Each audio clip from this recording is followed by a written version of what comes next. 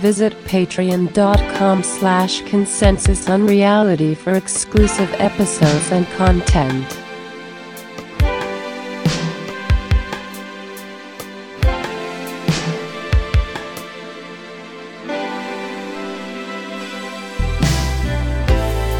Welcome to episode 25 of Consensus Unreality. This is the big one. The final episode of season 1. Yeah.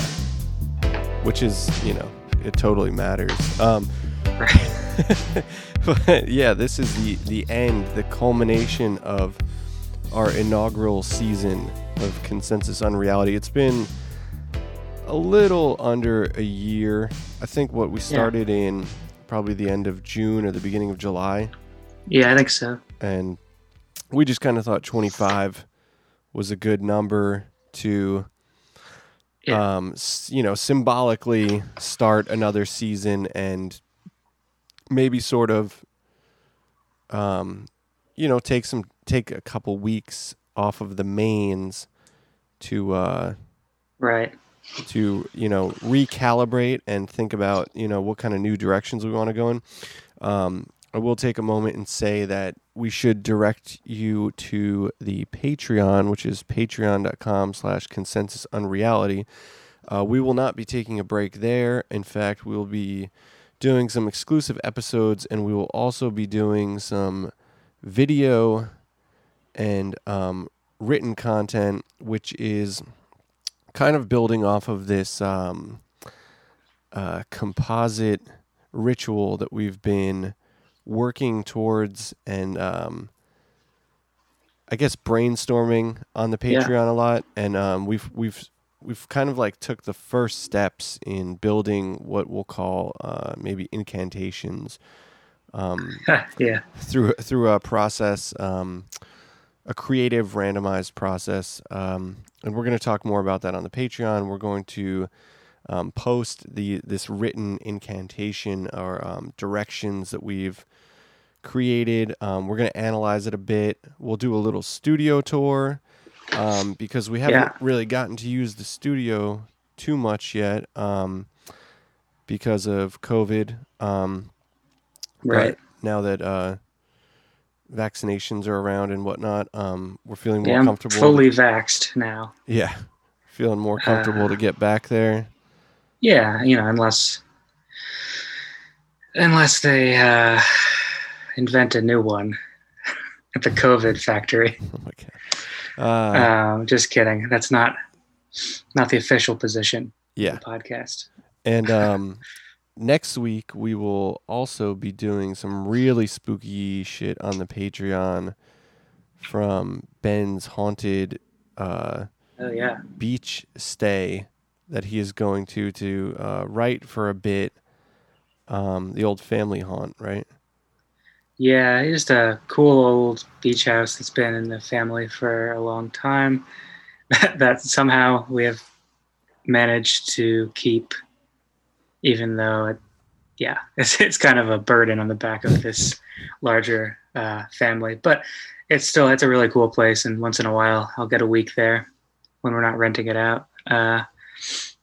But yeah. Yeah, so what are we going to do there, Ben? I guess we'll have some I just got a EMF? Yeah.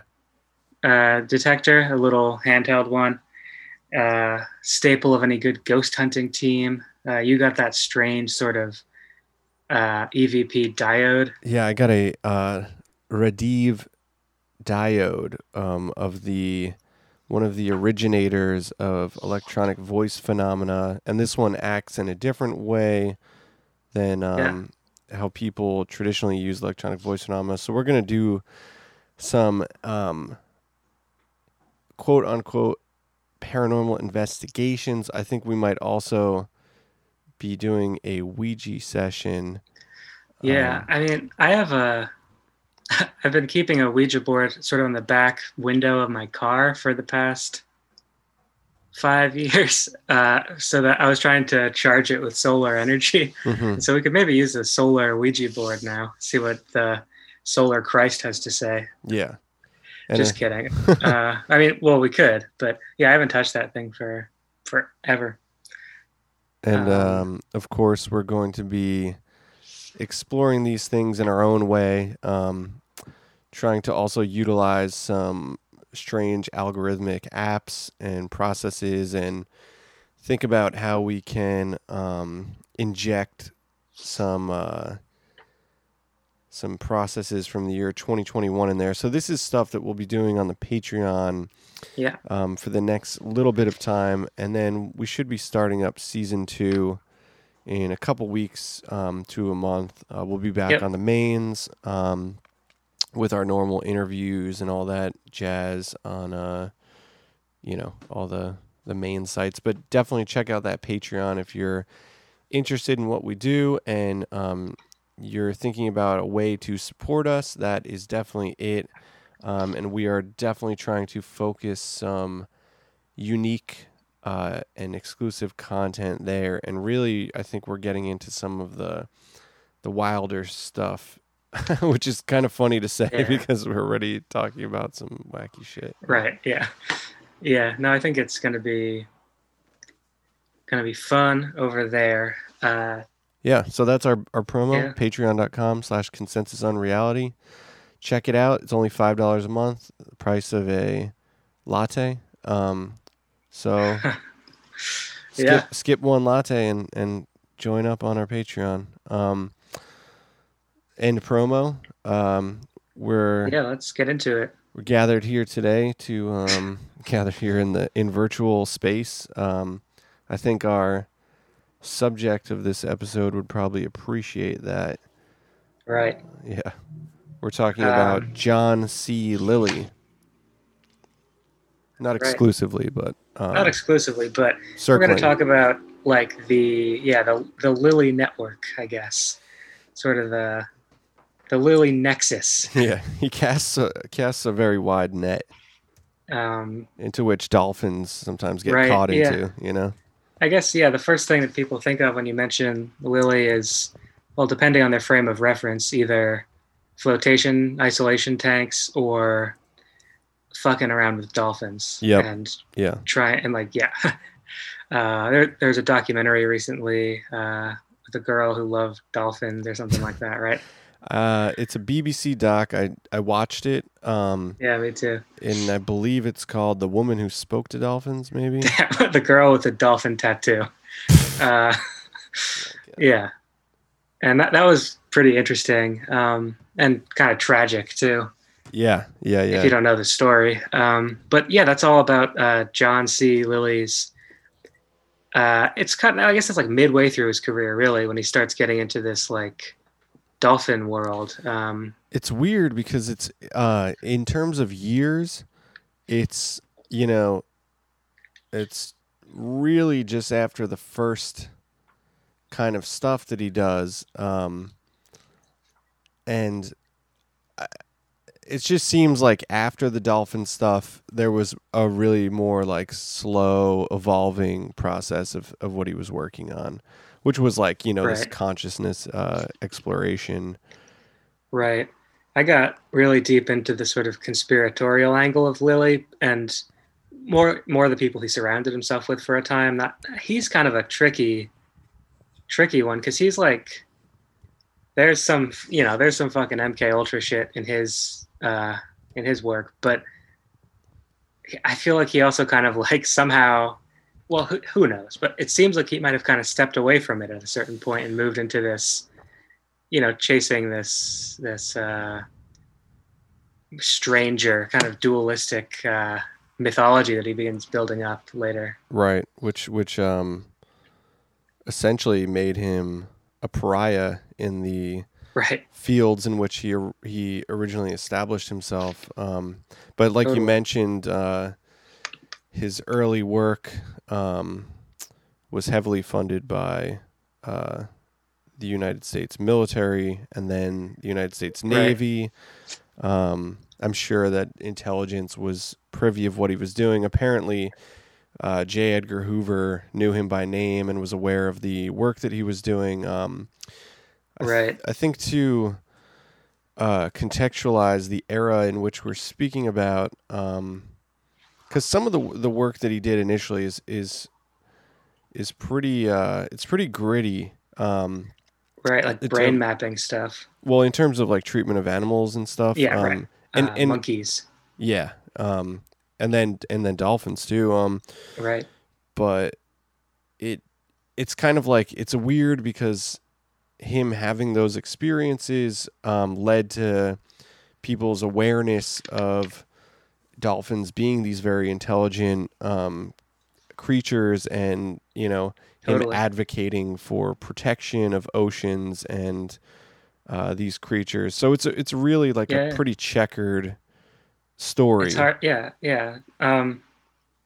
He was working on stuff that. So one of the main things I read for this episode, research wise, was an essay by an academic called Charlie Williams in London, and it's called "On Modified Human Agents: John Lilly and the Paranoid Style in American Neuroscience," and that is freely available to, I think, most people. It's an academic paper. I think you can just find it with Google, and I think that's like actually kind of a really strong summation of this, because it gets into the what you were saying, like the what's the word, like it's not like clean cut, like what, it's not well defined what Lilly's role was. Like he wasn't this like like amoral spy or like this terrible scientist who was like experimenting on animals. He was also like someone who stepped away from this when he felt that it was going to be used for malicious purposes. But he was also someone who wrote an essay or, a publication about how this can be applied to humans, especially in terms of isolation, and which this writer connects to the work of Ewan Cameron, who is, obviously famous for MK Ultra stuff and there's psychic driving and like kind of torture, basically. Right. There's very heavy threads to MK Ultra. Essentially, like for a period of time, John C. Lilly and Jolyon West were, or Jolyon Wilson or Jolyon West? Why do I always fuck up this Jolly West? Name? Yeah. Jolly and West were like colleagues, right? And they were heavily inspired by each other's research. I would say more that Jolly West was inspired by what John Lilly was doing and took that totally and run. And if you don't know who Jolly West is, he is like the second, the prince of MK Ultra, essentially, in terms of like the psychology of it. He killed an elephant when he was like injecting it with acid. But essentially, John Lilly says that they killed the elephant with the wrong dosage of the tranquilizer, which they were using. And I guess they injected elephants with LSD and they didn't die. I digress. Jolly West is also like, he shows up everywhere. Yeah, he examined Jack Ruby, and Jack Ruby came out insane afterwards. Anyway, there's a connection with what's his name? The Oklahoma City guy. McVeigh. Yeah. There's a McVeigh connection. So that guy's all over the place. But another connection, which maybe we'll get into deeper in this episode, is Gregory Bateson, who is, and he, like officially, there's no denying it, worked with the OSS and developed programs of psychological warfare, more or less. And he was, the guy who was basically in charge of Lilly's dolphin house on an island. Bateson was kind of, Lilly was obviously in charge of the science, but Bateson was a huge figure there. So let's roll it back a little bit before we get too deep. John Lilly, people probably were introduced to him through the dolphin research, but also Altered States is essentially based on him. That's the right. film. Day of the Dolphin is a little bit of a rare one. John Lilly was also like a consultant on Flipper. He's like thanked in the credits of Flipper. Apparently, the wife of the director of Flipper is who first gave him acid, and that's the first time he tried it. Yeah, that's crazy. John Lilly also was an advocate for ketamine. He's probably known as like a psychonaut to a lot of people. Right. And I guess his most famous like ketamine trip is the one where he makes contact with these two potential courses that humanity can take, right? Mm-hmm. And we'll get there. We'll get there. Yeah, right. But yeah, that was all just to say that's a ketamine. Yeah. That's the ketamine connection. And then I think the last thing, which is kind of a new pop culture phenomena, is that a pop culture realization, I should say, is that the backstory of the Sega Genesis game ECCO, the dolphin, is essentially based on this series of thrips that John Lilly had in the sensory deprivation tank. Oh, and that's the other thing, the sensory deprivation tank. Yeah, that's probably the biggest thing because you can still do that. That's like very popular still today. Mm-hmm. And that was, I don't think he essentially repurposed it for this like consciousness exploration. Right. I think it was originally, there was one that was in like a military lab that he had access to, or at like one of those schools out there. Anyway, I think it was originally for high altitude pilots, like simulating that kind of stuff. Right. Yeah. Yeah. And he did a lot of his early work is about pilots. He was doing a lot for I guess it was the Navy at that point, maybe, or the Army, but that's how he knew about it, because he was like doing all these different tests for high altitude. High altitude. High altitude. That's right. Yeah. But like how it affects the brain, like kind of which is super interesting. Right. And that's how he kind of broke into the whole military thing, because before that he was more of a research scientist type guy, I guess. Yeah, and I mean that's kind of when he first breaks out. It's assumed that he came from probably a pretty wealthy family, and I think that his father wanted him to be a banker, but he wanted to be a scientist. So his father came around and let him finally just accepted that that's what he was going to do. That high altitude research is kind of the first breakout for him. And I think that the implications of that research really led to a lot of like torture stuff. I think anything that these scientists do under the purview of the military kind of ends up, last stop on that train is torture. Not even the last, like the next stop. The next stop, yeah. Next stop, torture. Yeah, it all ends up being like all these like intelligence guys are like, yeah, well, how can we apply this so that we can make our enemies do what we want without them knowing? Mm-hmm. And it's of course like the era of Cold War paranoia, right? So it's kind of like, well, they've got the bomb too now, so we have to do whatever it takes, and that really brought some psycho shit out of it did our good nation here. But I think the results of the testing of high altitude research, in terms of like sleep deprivation, oxygen deprivation, all that stuff was kind of back cataloged and stored for ways to extract information from people. But in terms of Lilly, I think he realized that you could begin to insert electrodes and stuff into the brain and be able to map these responses.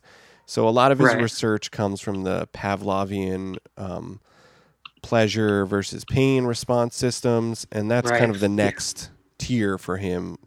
As to where he ends up there, like trying to use these implants to like evoke desire for sex or the feeling of fear, all these different of these, what do you call them, like core kind of human emotions. Yeah. He's Well, the response systems. right. He's putting. I guess he started with those monkeys, macaque monkeys, macaque, and yeah, I mean it's grisly stuff, but it's also par for the course of science. Like vivisection was still an issue, like a debate when he was coming up. So Right. I mean, and they kind of brush it under the rug, but they're still doing that today. Like, yeah, you have to understand, like, the 1950s was the time of the lobotomobile, when right, that doctor was driving around the country giving people lobotomies by putting an ice pick through their eye and going into their frontal lobe and basically just scraping away. yeah, And he was like touring almost like a snake oil salesman used to, and it was like a massive thing. So that's kind of the era that we're talking about. What happens when you get lobotomized? You just end up like you just like don't do anything anymore. Well, yeah, your free will is essentially in your frontal lobe, right? Right. So, That's so terrifying. yeah, and then you just keep the lizard brain and the rest of the hardware in the back. And I think that's one thing I really, to make a transition out of that conversation, one thing I really like about Lilly's work is that I think he recognized early on that there is this analogy that could be made between the brain and a computer. And I think that a lot of positive does come out of this. We're going to tie it into like Timothy Leary's work. But also like there's kind of a lot of developments of behavioral psychology here. And I think what Lilly's beginning to do in his work is recognize that you are born with these psychological programs that are reinforced through routine, through these like looping actions that we're doing. And if you realize this, there are ways that you can reprogram your brain, because your brain is essentially the hardware and your mind, quote unquote, is the software, is what he said famously. Right, yeah. And that's the book, Programming and Metaprogramming, the Human Biocomputer, right? Mm-hmm. And it's funny because you're kind of giving this optimistic side, and then I'm sitting over here and I'm thinking like, well, if we're all computers, blah blah, So of course, ever the pessimist, I'll have my own thoughts on that. But well, I think it's more. It's not that simple. I think it's just like understanding the actual circuitry of the brain and these response systems he exploited very soon within the monkeys. What we're talking about is a series of experiments where, to get to the short of it, he was essentially giving this monkey a button to which it could orgasm when it hit the button. Right. And then he would take the button away, and then he would give them the button, and then like sticking food in the middle of the experiment. And at a certain point, they just wouldn't eat. They just hit them at the fucking orgasm button all day, Totally. And they wouldn't interact with other monkeys. It's terrible. Yeah, and this is what the people who are making phone apps know, and people who make casinos. They all know how to tap into your Pavlovian response systems. I think it has a lot to do with kind of so neuro-linguistic programming type stuff. That's not quite as much with the apps, but I think it's a similar route to the mind. And NLP almost directly came out of Gregory Bateson again. Like the two NLP founders were disciples of Bateson and his circle. So I mean, yeah, like it's crazy because Lilly is kind of remembered, and I think rightfully, as this kind of fringy weirdo genius who came up with all these like probably like these interesting ways to tap into like, well, the human potential. It's the human potential movement, sort of, is what he's a part of.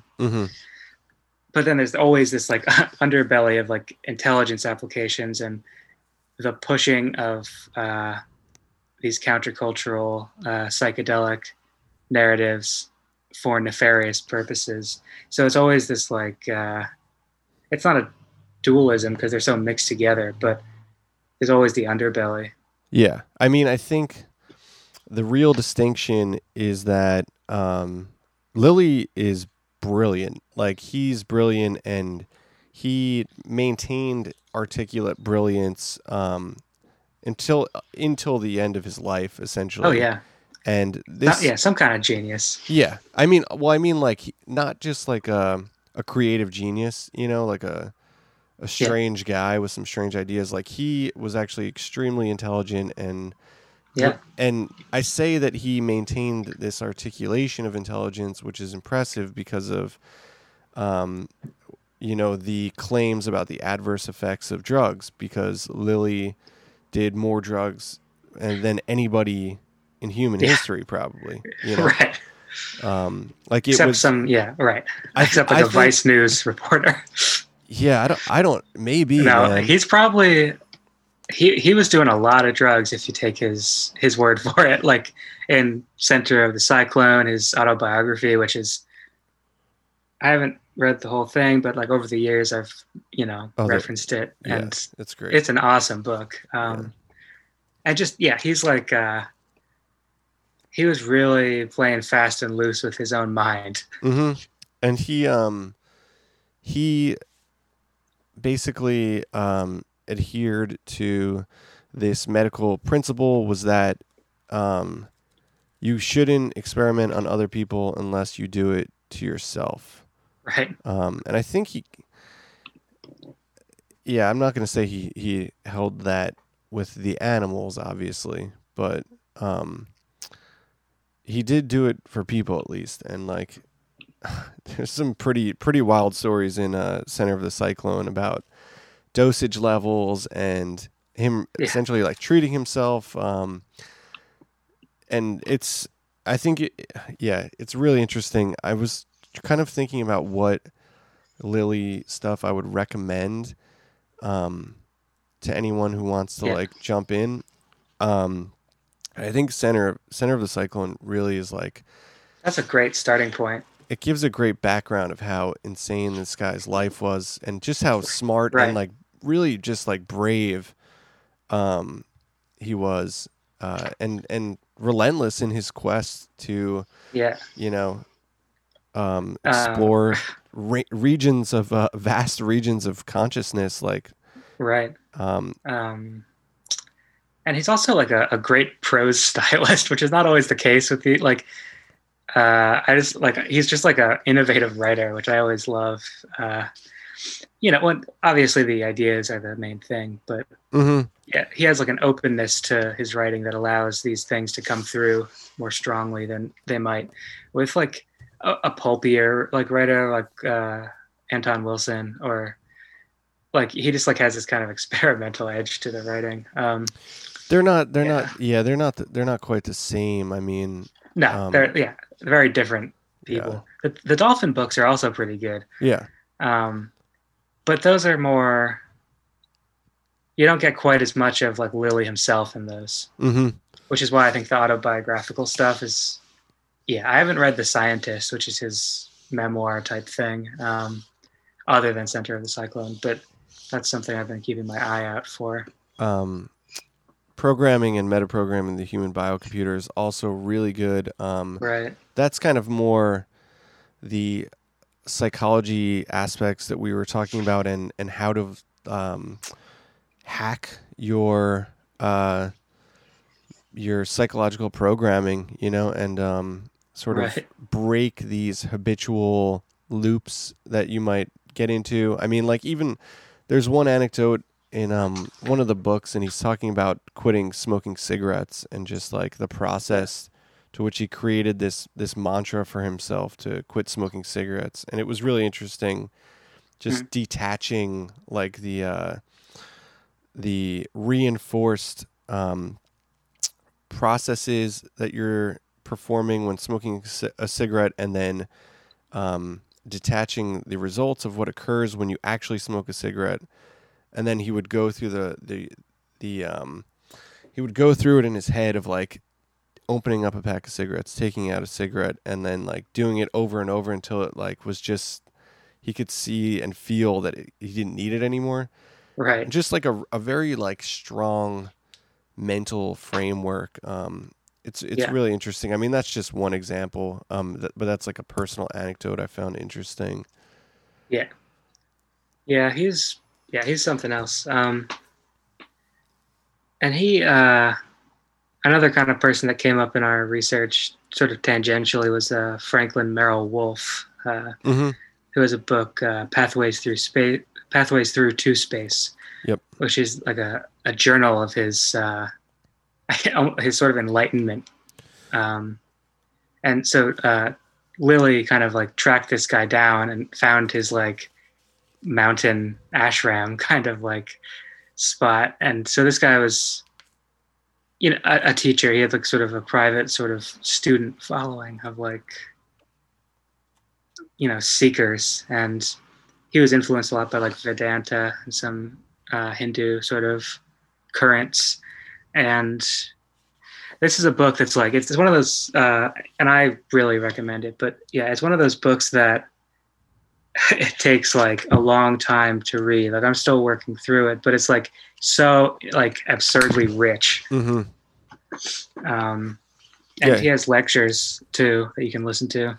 Yeah, the video content on YouTube's really, really beautiful too. And that's kind of an interesting thing because Lilly it seems like he would look to these different I don't want to say gurus, but these different like teachers in the era of like the 70s, especially when there was a lot of different amalgamations of processes to exploring consciousness, and he would look to these different teachers and sometimes be very dissatisfied with the results, and then sometimes he would find interesting, relevant information. I think the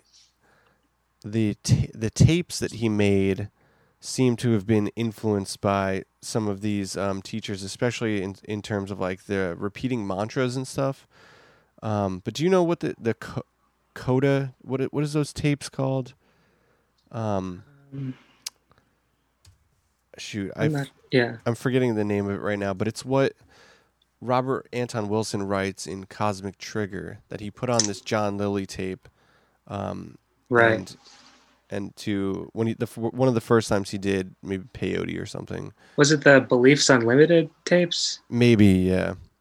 There's one specific one I'm forgetting the name of it right now, but he's like basically doing these like tape loops and stuff where it kind of like breaks down the linguistics into it's like deconstructing these processes to make you like create this illusory effect where you're just slipping away from these like any sort of meditation, I suppose. Right. Yeah. But I mean, there's some insane connections there, which I think we'll get into the whole solid state intelligence. Right. Crazy. I mean, that's going to just break away into some crazy stuff. But I did want to talk. I guess we should talk about the dolphin stuff for a second and give it its due, because it is certainly an important, profound experiment that they had going on for about a year. And it's a really interesting story. I mean, I think I listened to some other podcasts talking about Lilly, and it seems like a lot of people concentrate on the dolphin experiment. I know there's like a drunk history thing about it. Yeah. And it's just kind of like it's the perfect makings for like a Vice article, how and it's kind of just like, look at the kind of quirky 70s guy who was on acid all the time and wanted to talk to dolphins. Mm-hmm. Yeah. It's like, so I feel like there's always an air of like kind of mocking to it when people talk about like when that's like what, but it felt like more of a step in his path to like, because I mean, I guess the part of the government interest in that project was to map ways to, and the scientific interest was ways to map how to talk to aliens, right? Exactly. Well, like Carl Sagan was extremely interested Right. Frank Drake. Yep. And Frank. so Lilly essentially thought that we could communicate with dolphins. And this woman, Margaret Howe, her story is really, really wild. They build this lab out at Saint Thomas in the Caribbean. Is that what the island is or whatever? I think that sounds familiar, and I know that it's like, meters away from little St. James or whatever, the Epstein Island. Yeah, make your own connections there. Right.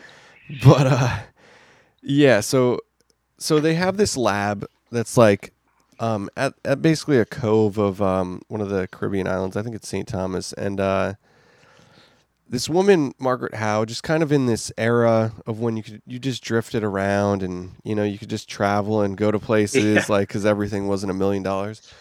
Yeah. And she just like she kind of just like hears that there's this lab where they're working with dolphins, and she's interested. She's not like a academic at all. She doesn't have any education in marine biology or even science for that matter. I think she was like a theater person or something. Huh.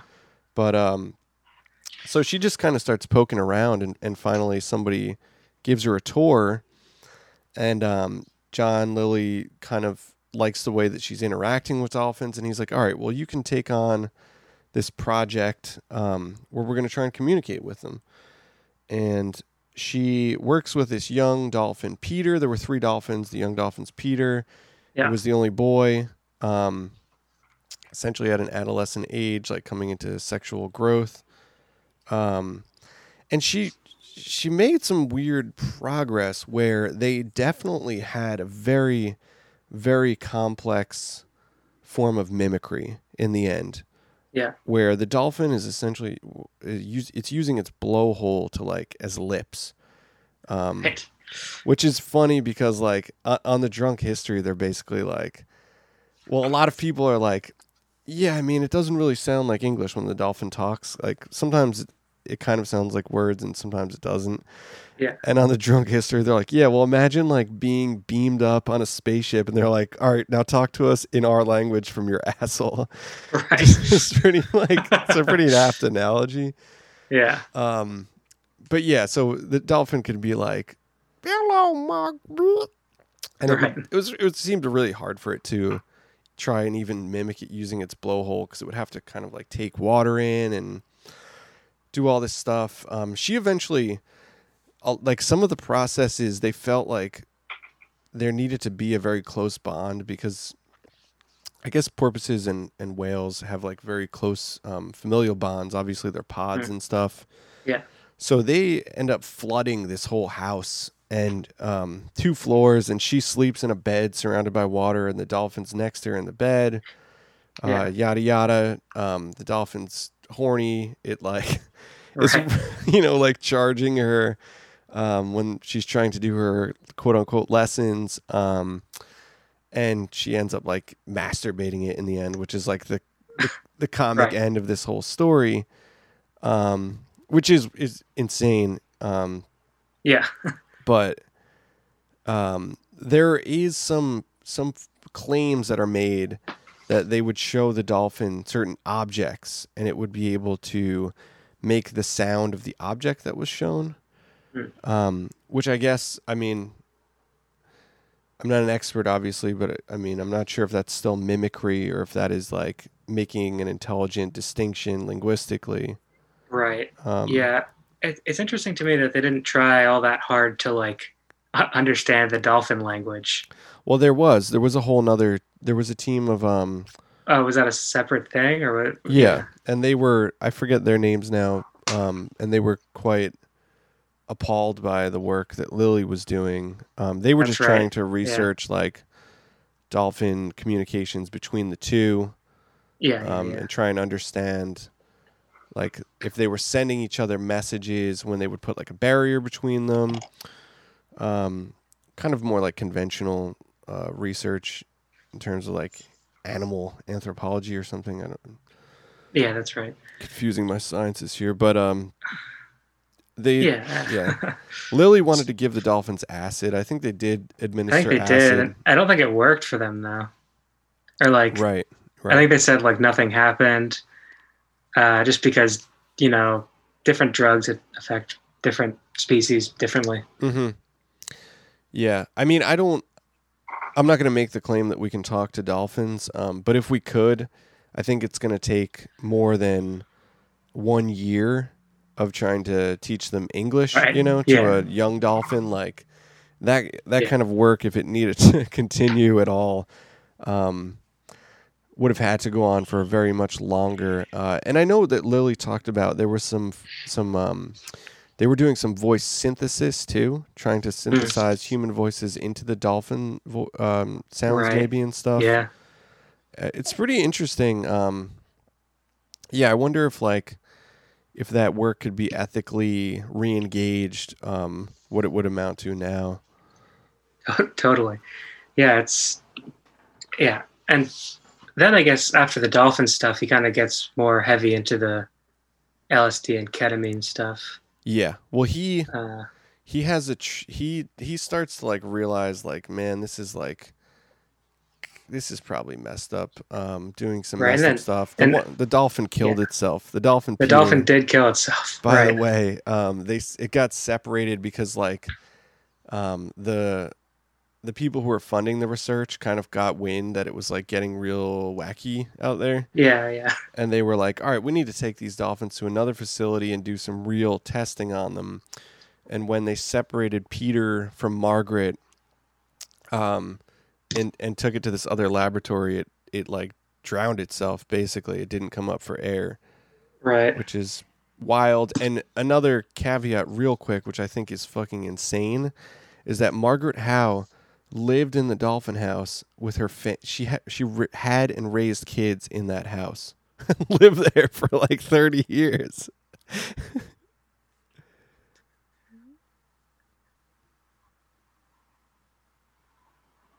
Yeah, that's nuts. What happened? You just freeze up? Yeah, you're frozen. I froze for a second, yeah. Isn't that's Am I still frozen? I don't know, you're all glitchy. But yeah, I mean, to me, this house that was once flooded that you lived in with a dolphin and you're masturbating him, and now you they let the water out of the place and you're gonna live there with your new husband and have 2 kids there and raise them there. To me, is yeah, it's insane. Really fucking wild. People are a bag. But yeah.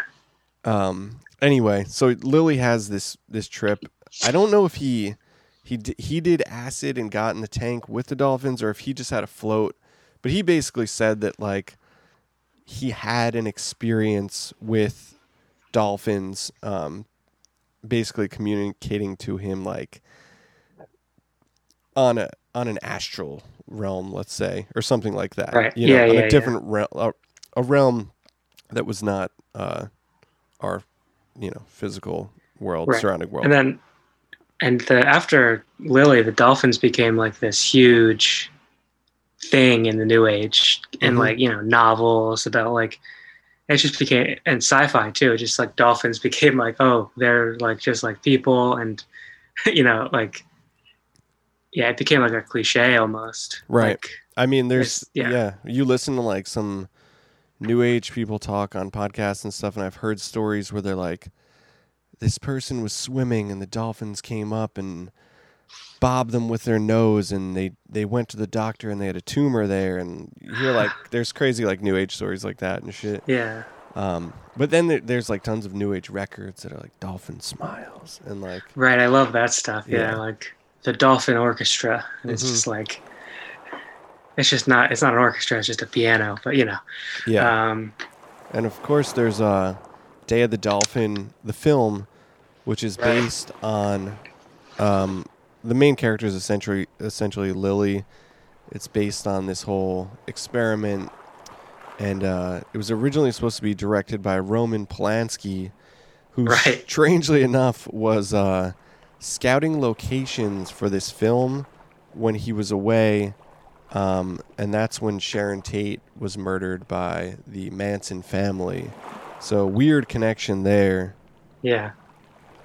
Yeah, that is. I mean, yeah. In terms of the weird intelligence underworld kind of connections, that feels like a signpost of some kind. Yeah, there's tons of Jolly and West and Yeah. Number 9, which we'll get to later in there. Right. So we'll thread that up a little Yeah. later. Yeah, that's crazy. But there was also that story like a couple of years ago with the Russian dolphin that popped up in like Finland or something, and it had like an apparatus on it, and they were using it to like gather intel, like oceanic intel.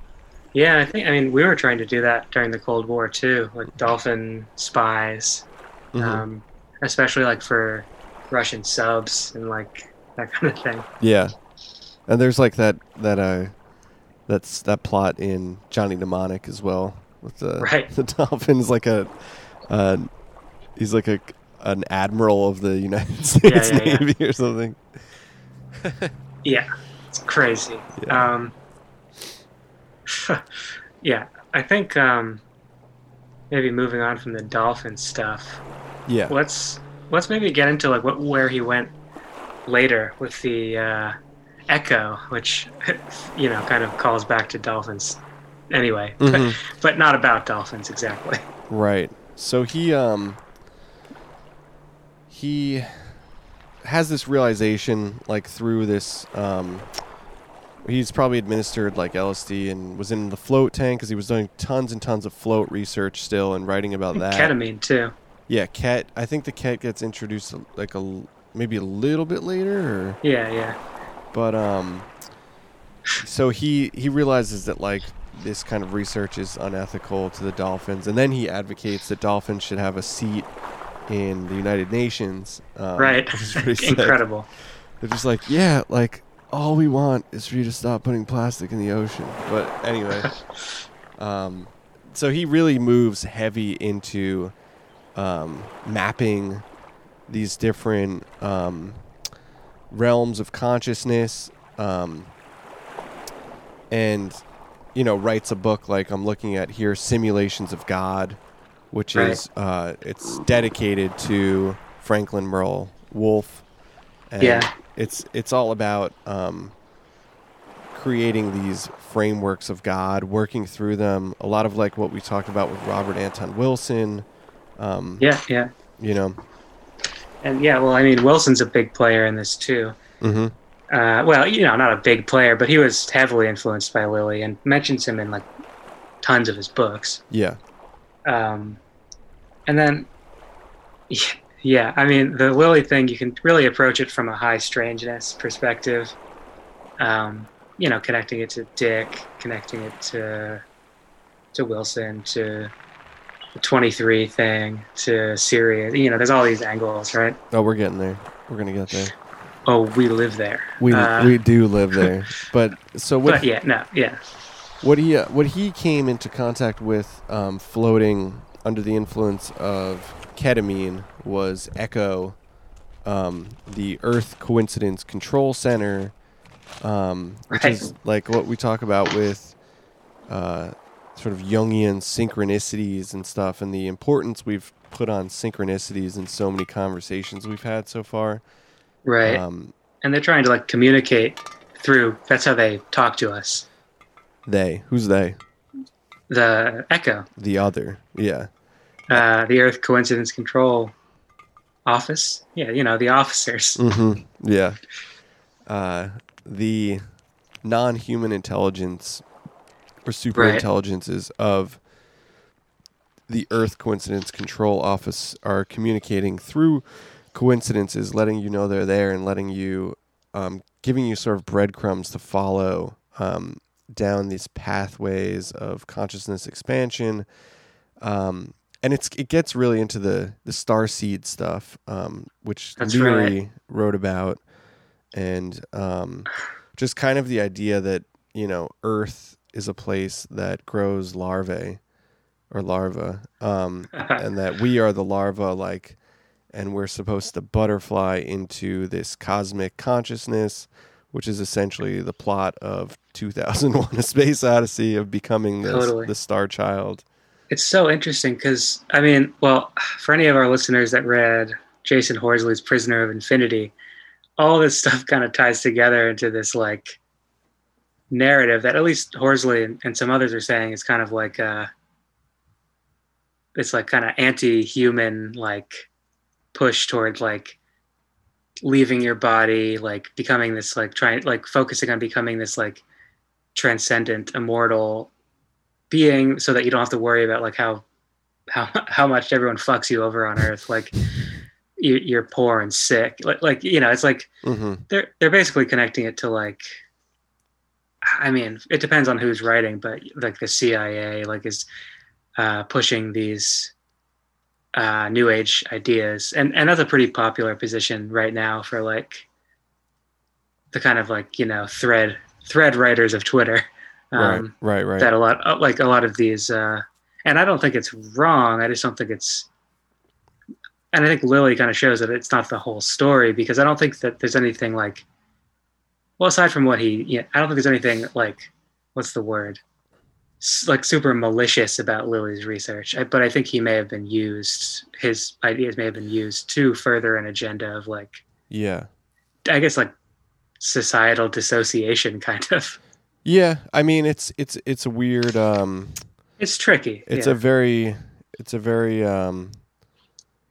complex thing that you're talking about there, because I mean that's certainly a useful tool for providing escapism for a world which doesn't really have any vested interest in taking care of people as a society. Right. But I mean, you're not going to organize against, you know, quote, the elites, unquote, if you're like trying to further your own individual enlightenment, I guess, is kind of the thrust of the criticism there, which is not wrong, but it's also not the whole picture, because there are ways to have solidarity and class, you know, consciousness within these movements as well. There certainly should be. Yeah, I think at the same time, the sort of body denial asceticism comes like from the oldest religious traditions, the oldest mysticisms that we know of. Well, some not the oldest, but some of them, I should say. Right. To varying degrees, like the transcendence of the body, you mean? Yeah, I mean it's like it's a primordial. Right. Primordial is not the right word, but I feel like it's got to be like the second or third thought that a person has. It's like, oh, I'm in this body. Yeah. And then like pretty soon you're gonna be like, I need to get out of this. Right. If anything, it's convenience for the agenda of the United States to have people engage it in a way that provides escapism and distraction. But I mean, that's more or less most things. Yeah, it's tough. I mean, Franklin Merrill Wolf for Netflix, you know, like right. A lot of people say that like that's why they're pushing LSD in the '60s, like, you know, all that. Oh, certainly. But, yeah. I mean, I believe that totally. 100% true, but it's totally different than like finding this like this like old man who lives like up in the mountains to like teach you how to transcend yourself. I don't think that's particularly useful to any kind of intelligence agenda. But the larger scale, you know, the like LSD or like, I don't know. It's like, I mean, it can't be denied that you know, drugs and LSD side railed the countercultural movement of the 1960s. I mean, I think that's common knowledge and consensus reality. Right. At the same time, though, I mean, you know, we don't really have the privilege of knowing, but we don't know what that picture would have looked like without psychedelics, you know? That's true. And I mean, even like, I guess the whole thrust of, the book Chaos, sort of, but other books and ideas as well, is that like Manson and that sort of whole thing was a way to, I mean, first it was the hippies, and then it was Manson as a way to delegitimize the left movements. And make you afraid of people with long hair. I mean, right. Just if you went, like, I mean, it's like the plot of fucking Easy Rider, you know? Like, right. Yeah. So Yeah, it's crazy stuff. A side note, real quick, is I'm just about finished with this book, Concert of Ghosts by Campbell Armstrong, which is a pseudonym for an Irish writer. It's a pulpy mystery, but it all tracks pretty close to this stuff. There's like a character that is a dead ringer for Ewan Cameron, and it's all about like having your mind wiped and like all these shady military dealings having to do with like the hate Ashbury movement and stuff. Like it's all about this kind of thing. If you're a fan of like David McGowan's Weird Scenes book, it's kind of like and it's from the 90s too. So it's kind of like it's an interesting read, and I wonder kind of where it came from, but I don't know. I just coincidentally picked that up and started reading it while we were looking into this, like, this whole scene that ties into it. Mm-hmm. Anyway. Yeah. Shoot. I mean, I guess we could just get into it. But I wanted to reiterate, like, I love fucking the way that Lilly writes about these spaces of consciousness. And, you know, I think his ECCO is sort of like his ultra consciousness of his story. But he's understanding that these are just like linguistic systems that he's applying, I think.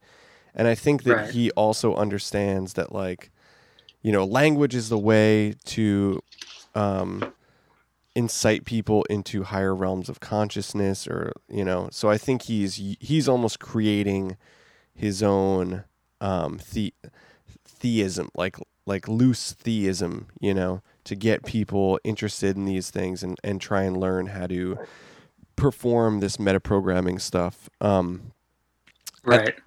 He's got some funny stories though. There was one that I was thinking of where he is talking about this trip he had, and the Earth Coincidence Control Office removes his penis and shows it to him, and he's like, "Who's running things up there? A bunch of crazy kids?" And then he's like, goes through and understands why they might show him that process, and it was like relevant to, you know, whatever experience he was having at the time.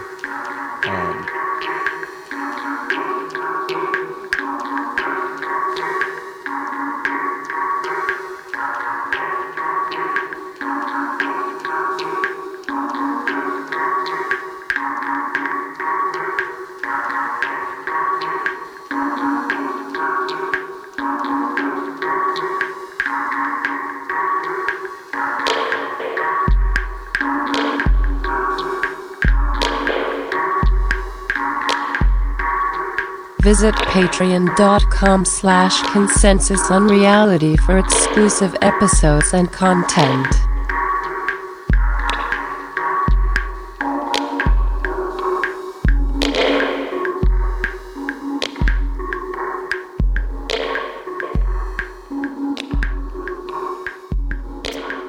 But yeah, he has this insane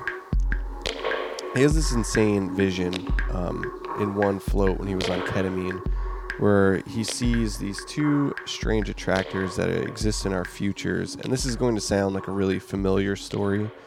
We're pulling this all from this blog post on Meta PHO real metaphorial, and this blog post, that's a good post, is all about these crazy connections of this time. And it's really, this is a great place to end season 1, because we kind of can really make threads between almost every episode we've spoken about, save for maybe Bigfoot, but I'm sure there's something there. There must be somewhere. Yeah. But this all takes place in 73 and 74.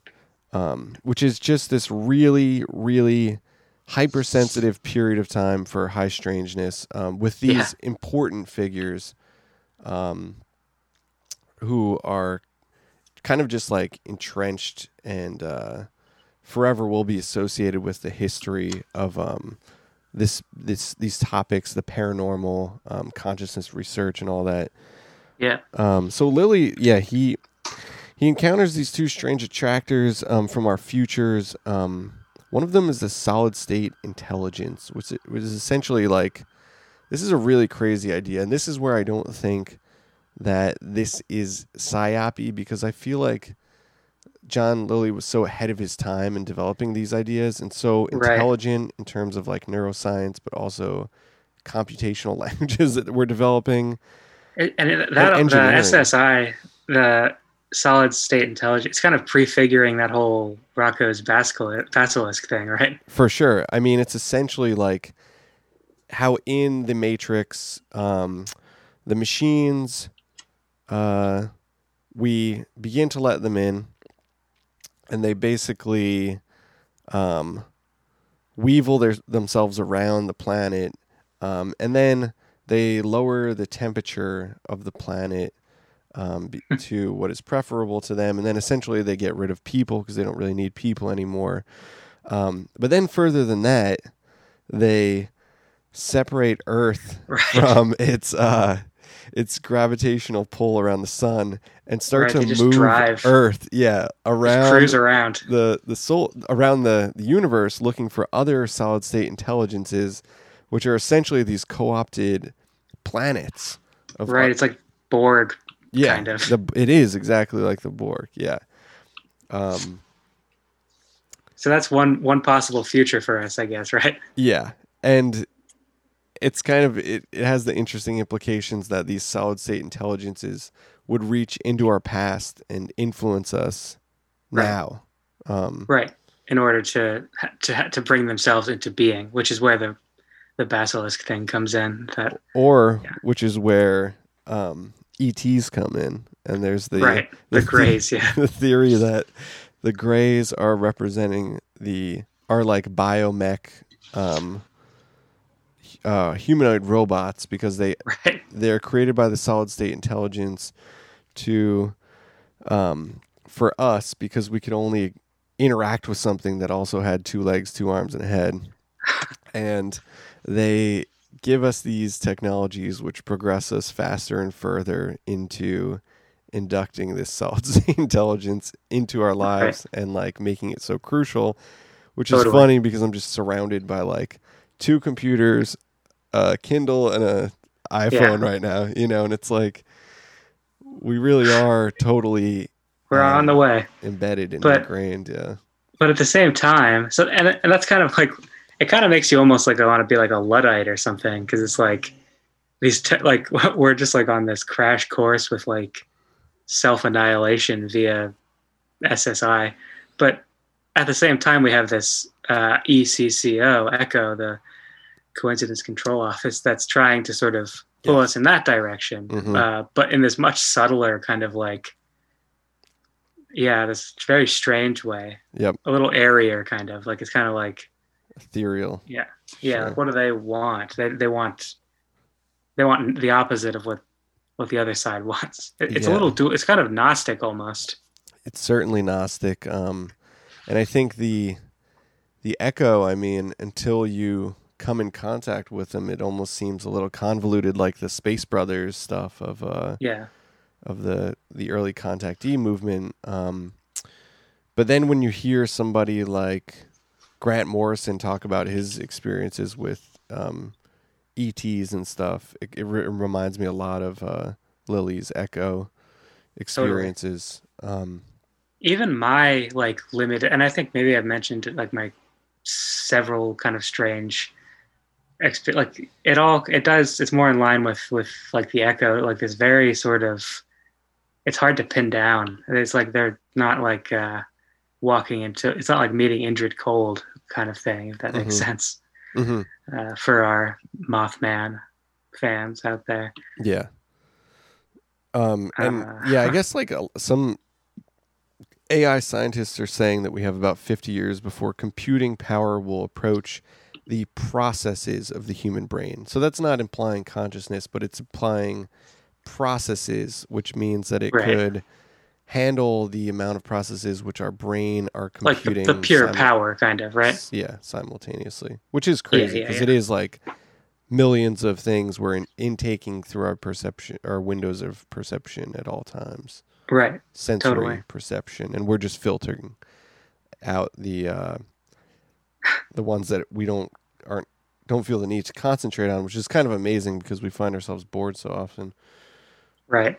But, this is just really wild because the ECCO communicates with humanity through coincidences, and I guess when you get pulled further in, they'll make this sort of direct contact with certain people.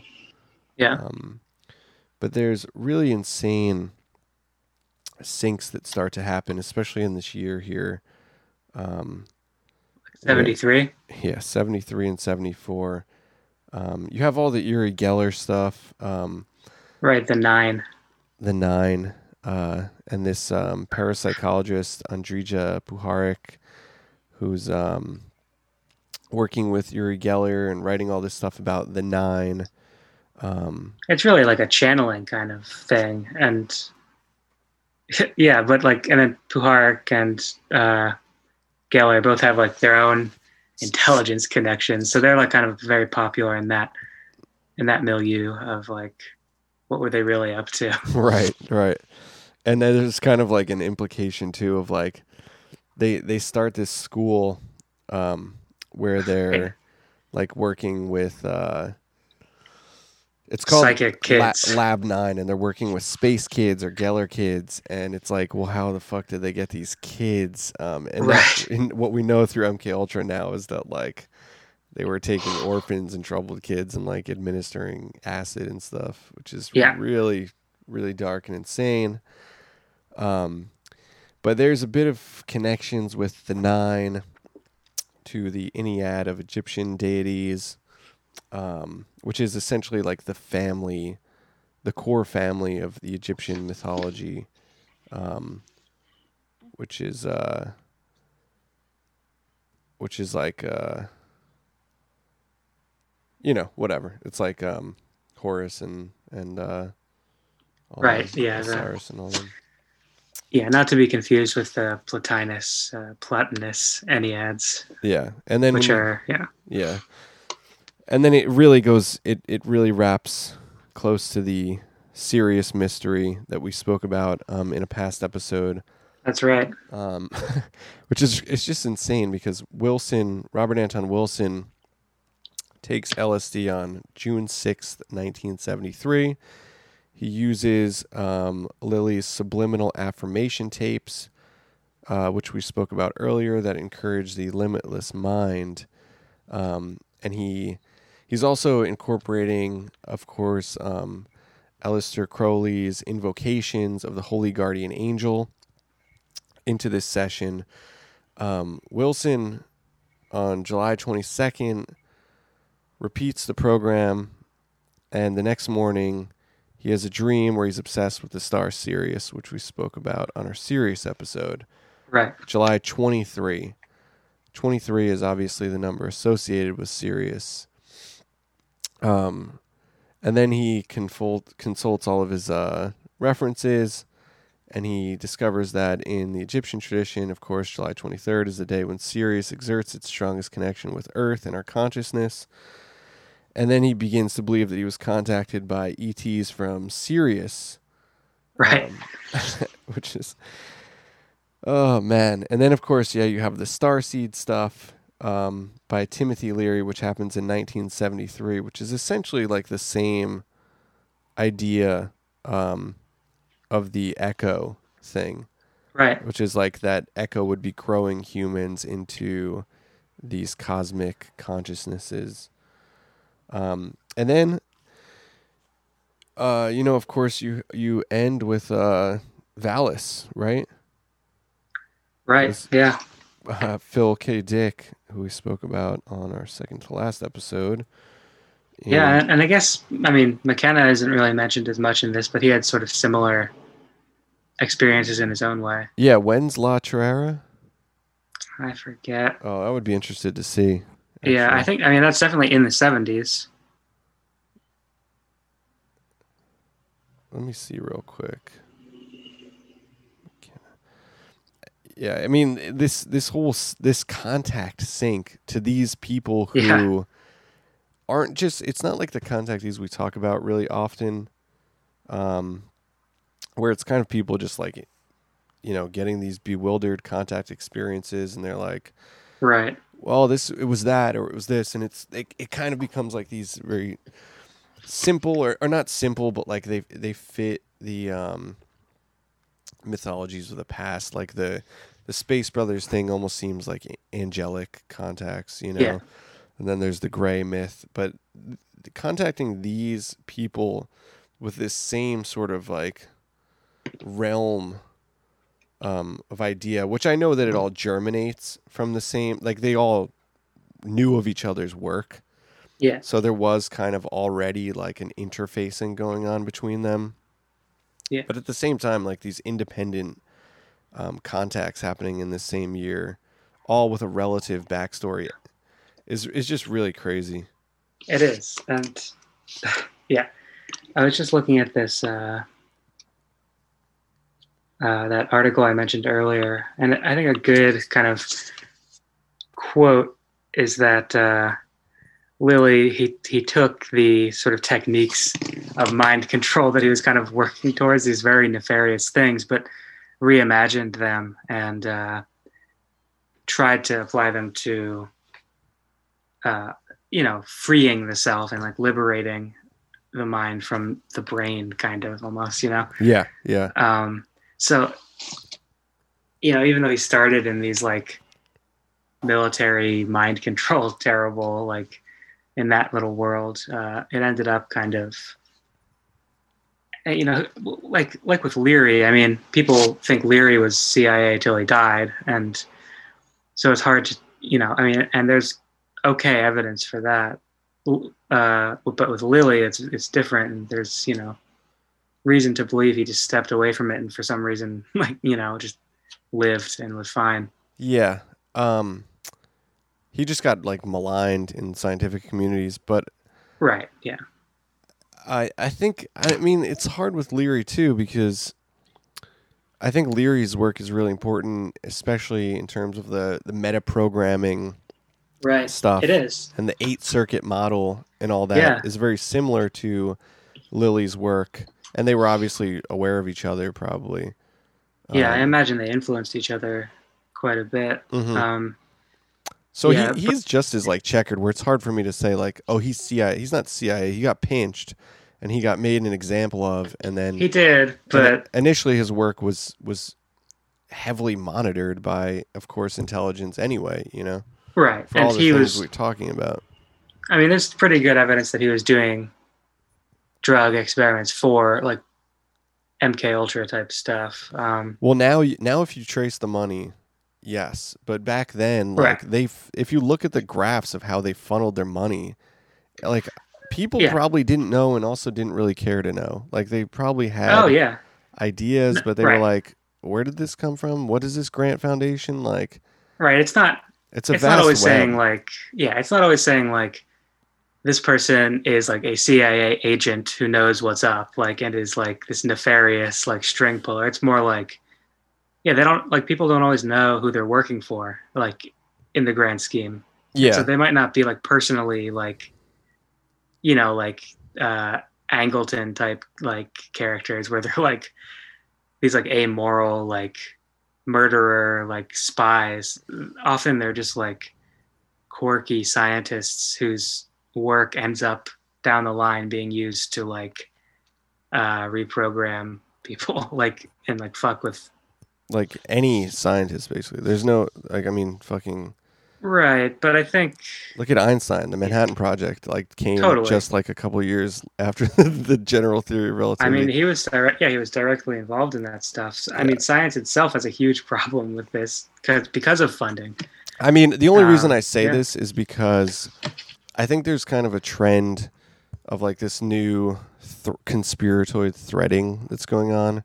100%. Where it's like, it's making these connections, and it's like, you know what? It's really interesting to look at things and see what the coincidences may be, and how they're might be connections, but I think making generalizations and inferences about the past without contextualizing it is something that I always want to have my eye on, Totally. because I do think it's like important to always contextualize how complex things actually were, and how shady intelligence is, and how hard they are to and how hard they were to pin down, Right. Yeah, no, it's never like if I say someone is like, like maybe was CIA or something, it's not always like, that person was like walking down the street with like a business card that said so in their wallet. It can be way more fuzzy than that. And I think it almost always was, especially for these people that were like these cultural figures. The fuzz. And, like it was a death sentence for their reputation if like somebody said that, like, so, I mean, it's totally not a clear situation, but I do think the connections are important to make. I mean, I think it's important to have the whole picture for sure. Yeah. Speaking of which, let's take a brief detour back to our good friend, Greg Bateson, and an encounter he had with a certain famous poet. So Allen Ginsberg. Give us the background on Bateson first, the short of it. Bateson was OSS, demonstrably, like the documents are there, doing black propaganda for the, basically broadcasting propaganda, saying it was from the enemies, like do it like, what do you call it? Like psychological warfare type stuff. And he was an anthropologist. He came up with these two very important anthropological ideas, the double bind and schismogenesis, both of which sort of generally have to do with feedback loops and how people interact. And I mean, I'm not going to explain both of them here. There are very detailed Wikipedia pages on both concepts, but Bateson was also part of this human potential movement. He taught at Esalen and that sort of thing. But before that, he was OSS, and there's sketchy information about his involvement with CIA, but considering it was the direct descendant of OSS, you can imagine there might be something there. It's hard to say. But Bateson did indeed get LSD from a CIA contractor named Harold Abramson. And Bateson, in turn, helped his friend, Allen Ginsberg, take the drug at a research thing located at Stanford, so maybe SRI. And Ginsberg reacted so badly. He had this terrible experience where he was in this little like doctor's room, and he felt, quote, he was being connected to Big Brother's brain, and he had a slight paranoia that hung on all of his acid experiences through the mid 60s until he learned to meditate, et cetera, et cetera. Wow. And this is from John Marks's book, The Search for the Manchurian Candidate, which is kind of like, one of the better books on MK Ultra. It's much older. It's a vintage book at this point, but it's like a really good source text on how intelligence in America was trying to get this shit together. So, Bateson's such a fascinating character. Esalen too is so weird because it's so crazy. That place pops up in a lot of the history, and even like coursing through, like Lilly was heavily involved there in the 70s. Right.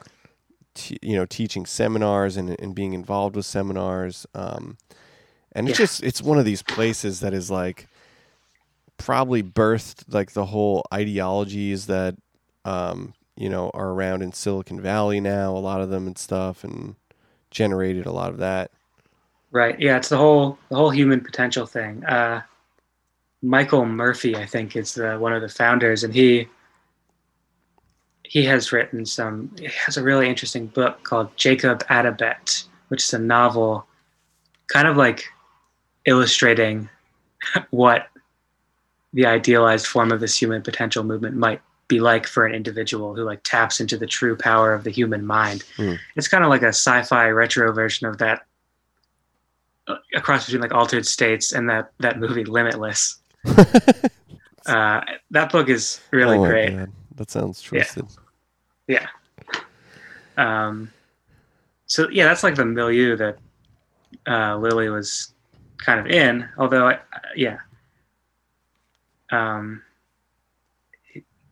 he definitely was more of a hard scientist than like Bateson, who was an anthropologist. Yeah. I mean, he's got probably one of the most fascinating stories in terms of, you know, any, like I would rather see a film about John Lilly, like about like an actual biographical film or film series. Probably rather see that than like McKenna or Robert Anton Wilson or Uri Geller. Yeah, we've seen those before. But no one's really gone all in on Lilly yet. The stories are just insane. The connections are insane. Right. And like I said, like just how he maintained like this like scientific articulation throughout the whole thing, writing these brilliant books. Right. Until the end of his life. I mean, he's such a fascinating character. Man, speaking of the end of his life, on YouTube, there's a great video of his 85th birthday party. Oh my God. Yeah. It is like this. I think it's from like 99 or 2000. It's just like, it's just so of its time. Like this, like it's in Maui, I think. And it's just like all these like tripping, like goofballs. Like it looks like they're going to cut like the camera at one point and like Paris Hilton's going to be in a corner just like talking to somebody. It's very funny. So that's some bongos and shit. He doesn't really even figure into it all that much. He's just like this extremely old man, like sitting there with like women around him. Yeah. He like says something, but I don't know. Yeah, he's great. And there aren't that many lectures of his. There's like, I found like 3 solid ones. He's very hard to understand. No, I don't know. In his lectures? Because of the recording quality, at least in my experience. Yeah, the recording quality on a lot of them really sucks, at least on YouTube. You gotta seek them out otherwise. You get the gist, and some of them you can do like the YouTube subtitle type thing. But you know what's insane? I wanted to tell you in that fucking Metaphorial blog post or metaphorial.com. The dude who Temple got the original inspiration for the Sirius mystery, which we talked about on our Sirius episode, was Arthur Young, the inventor of the Bell helicopter. Right. And that guy, 15 years earlier, collaborated with Andrija Puharich on the original 9 sessions in Maine, in which they channeled the 9. Insane. Yeah. Number 9. It's crazy. Oh my God. Yeah. Yeah, the connections between all these things, for me, either lead to like the conclusion that they're like, and I don't want to believe this, they're like these elaborate hoaxes kind of like perpetrated to like create a new mythology for the counterculture, or, you know, they're products of the, you know, coincidence control office. There's certainly some wacky coincidences going on. I mean, I don't know. There's some really weird threads with this stuff. Yeah, I joked before, but it's like on the White Album, it's Helter Skelter and then Revolution Number 9, which is the sort of like notch that Manson found himself in listening to the White Album, to which he apparently devised the Helter Skelter, if you believe that narrative. Right, if you believe the Bugliosi line on it. But, I mean, either way, Helter Skelter became the Manson song, kind of. Well, I mean, Revolution 9 follows it after, and that's the... Right. Yeah, the one that Daniel Johnson was so obsessed with, and like he also had like a maddening experience with it. I mean, there's like these totems that keep arising, you know. Yeah, totally. It's all a mystery. Maybe we're being contacted by intelligent beings from Sirius, you know. Well, listen, man, we're at like an hour and 25 minutes. I feel like, you know, the general, like, a lot of the information that's actually in Lilly's books is so revelatory, and it's like a personal mythology. And I kind of feel like I'm not really sure how to even approach talking about that stuff more than the ECCO thing, but there is a ton more. And I think he sort of realized that he was imposing these linguistic mythological programs on himself and the world. But he's one to check out for sure. I mean, there's some really insane stuff.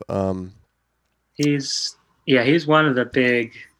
He doesn't often get put in the same category, but he's like, you know, if you're going to read stuff about these countercultural, high weirdness, high strangeness icons, I think him, Dick, McKenna, Wilson, Leary, Burroughs. I think Lilly belongs to be right at the top of that list. Yeah, he's I'm saying, like, I think they were also very much involved with each other, and for that reason, they're kind of a clique. Yeah, they were a clique, and they may have been instrumental in getting each other's work out there, for better or for worse, to be co-opted and weaponized. For sure. Huh. I mean, it would be awesome to think about how like someone like Sun Ra figures into this kind of this kind of thing. God, that's really funny you mentioned that, actually, because I was thinking, I've been reading the David Toop Exotica book. I like.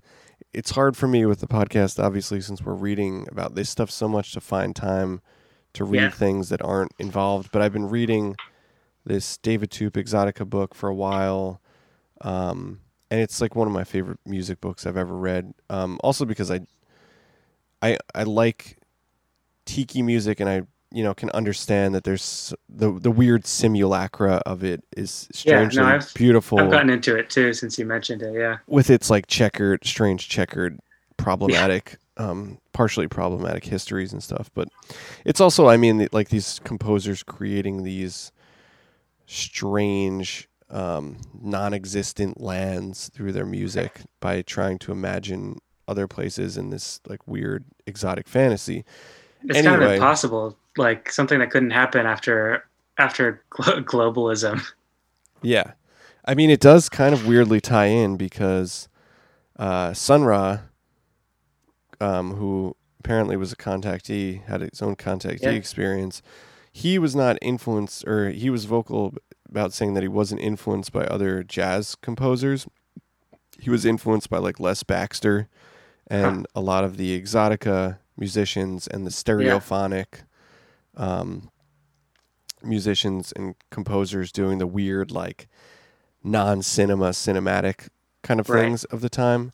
And that whole music is sort of a result of, like, obviously you have the, not to go too deep into the whole Tiki Exotica thing, but, like, you have obviously, like, all the soldiers coming back from war and all that stuff, but then also the popularization of like underwater recordings through like folkways and stuff heavily informed like a lot of the music, and it's interesting to think about because with Lilly's research, so much of the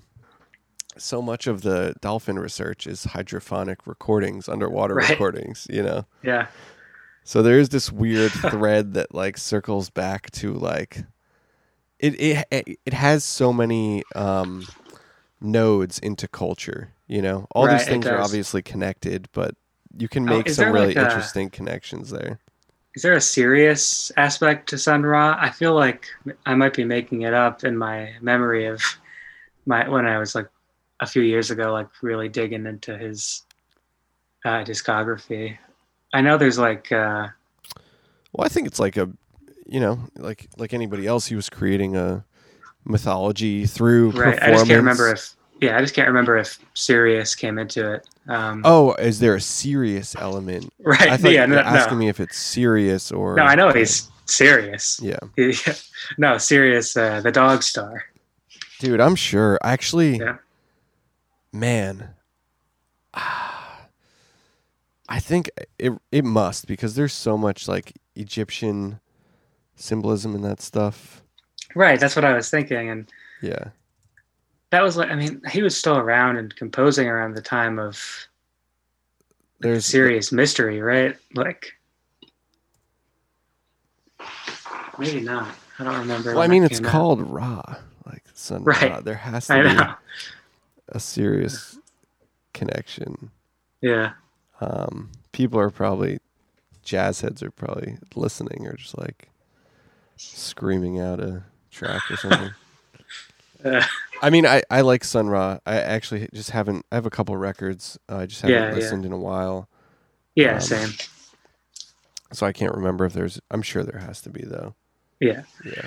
He has an enormous discography, so it's kind of Yeah. I got a great early one years ago. Actually, now it's probably fucking 10 years ago, but it's like it's from like the late 50s. And it's like spoken word with very like sparse instrumentation, and it's like really, really crazy and profound sounding. It's awesome. Yeah, I had a book of his poems in the shop a while back, but I didn't spend all that much time with it. Now I'm regretting that. But yeah, anyway, maybe it's raffle time. Yeah. We did a giveaway raffle on Instagram, which is kind of unfair to people that don't use Instagram. We'll try and make it more broad next time. Maybe we'll just do it on the podcast next time, but then it'd be funny if nobody followed through with it. It's also kind of a hard way. We'll try and do one on next season. We'll try and do one on the pod for sure. Right. So, but yeah, we did it on Instagram this time, just as a kind of little thing at the end of our season here, and we chose the winners using a random number generator. Yeah. So you got the names over there? Yeah. I guess we're just going to read out the handles. Yeah, the handles, which is kind of awkward. Handles or the sort of display name. Should we even do? Is this like a? Is this weird? Giveaway doxing? Are we doxing these people and that's what they win? Damn. I don't even know. Yeah. You win like a dox. Yeah. I don't know. I'm like, I don't understand this. Maybe we should just DM them. Yeah. I feel like I'm overthinking the ethics of it, maybe. Yeah, this is because this is going to be there for posterity. This would be a funny way to end the episode. Well, we'll just, to the three winners, we're just going to send you a DM. And that's season one. God, we're such messes. Like, we're obviously, it's been really, really fun doing this. We're not great at the whole self-advertising element, like hard. The promotional marketing stuff. So if you want to do any charitable marketing work, let us know. We're definitely, that's not our inclination at all. It's a work in progress, for sure. But we are looking to expand this thing and get it out there. And, I think like one of the things I was thinking about with season 2 is how my vision, my quote unquote vision for this is to be more than just a podcast, like to engage with people, because it's really great doing these research episodes like we just did. And of course the interviews are incredible. Yeah. But I don't know. Like I want to, because I personally listened to podcasts for like 10 years before I started engaging it and like taking the stuff that I listened to and like doing stuff with it, Yeah. So I think maybe people seeing us like creating some processes for ourselves and doing some experiments. Maybe that'll get other people messing with some stuff, and we can open up these conversations more. Right. I'd love to have some kind of like asynchronous call-in type thing happen. Mm-hmm. Or just like, yeah, some kind of further conversation with, instead of just only formal interviews that take up a entire episode, maybe a little bit, some more like modular kind of approach to Sure. crowdsourcing. I mean, these are all just kind of spitballing ideas. Yep. Yeah, I think, we're going to look into ways to expand it out of just sort of like the two main modes that we're currently working in. But I think we have to keep those going as well. Yeah, of course. I mean, I love doing the pod. It's just we're trying to think about what else. How can we make this more than just that? Yeah. How can we interact in? What's the right word? How can we interact? I don't know, just in a different way. Yeah.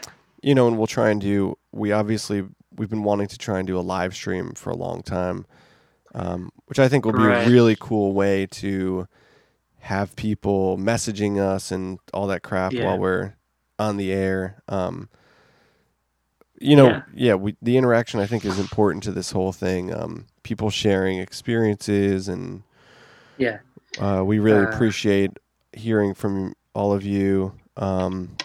It's great to get like messages on Instagram and stuff. Yeah, your feedback, your conversation, your experiences, messing with stuff. Yeah. So I guess we'll be taking a short break after this one, and then we'll be back we have a few interviews lined up, a few potential areas of research. Yep. And if you really appreciate what we do, definitely consider joining up on that patreon.com/consensusunreality. We will not be taking a break there. Right. We'll still be doing some of that stuff that we're talking about now, in terms of video, Q&As, and the writing that we're doing now is really sort of interactive in terms of this whole composite ritual process that we've been developing, which is kind of like an actualization of a lot of the topics that we've been talking about on the main.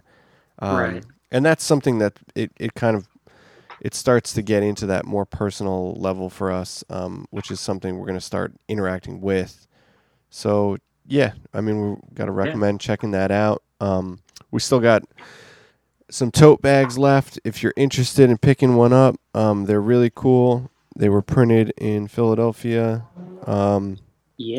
Designed by me, and they feature fave of the pod, Carl Allen, Carlos Allende of the Philadelphia Experiment.